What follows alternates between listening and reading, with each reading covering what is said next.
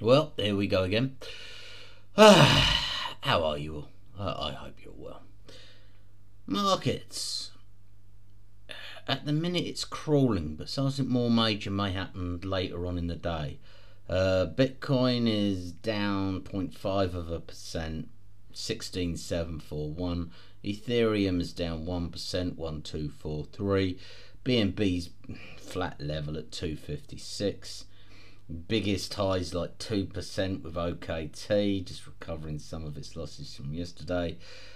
Biggest loss is 8% LDO. Yeah, have to keep watching for later, I'm afraid, on this one. France has said it's intending or wanting to pose more stringent licensing requirements on digital asset service providers. Ethereum's next upgrade, Shanghai, coming soon.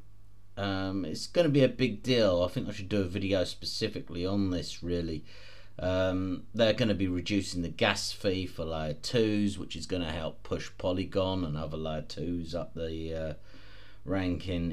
The data storage is going to be greatly reduced and far more efficient, I think is a good word. And of course the biggie, it's all about the fact that your staked ETH can then be withdrawn, which will be very big for the Ethereum network overall. Yeah, Q-Boy, Mr. Justin Trons, he has laid off 20% staff. It seemed 85 million outflow in the last 24 hours alone. Weekly outflows around 136 million. Q-Boy's proof of reserve showed a 44% reliance on its own HT token, which is not ideal by any stretch of the imagination. Just watch that one with bated breath. If that goes down, we're going to see new all-time lows. Talking of other situations that will cause all-out panic and great lows will be if XRP, Ripple lose their court case. If they lose their court case, all fucking hell will break loose, because it's not just Ripple. That means essentially that the SEC is going to then attack almost every other.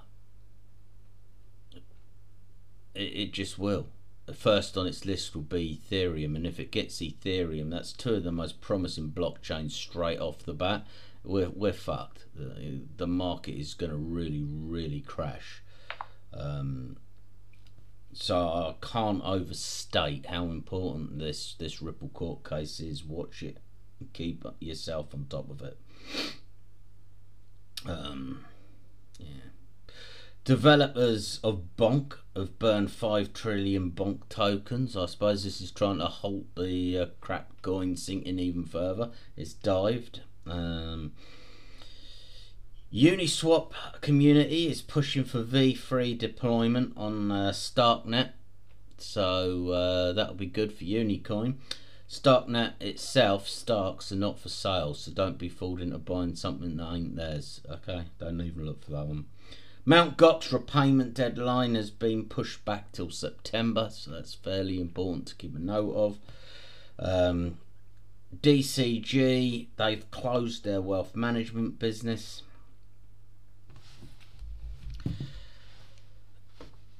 The New York Attorney General is suing the Celsius co-founder Alex. Yeah, considering what they're doing to Sam, it seems only fair, really, doesn't it, after what Celsius did.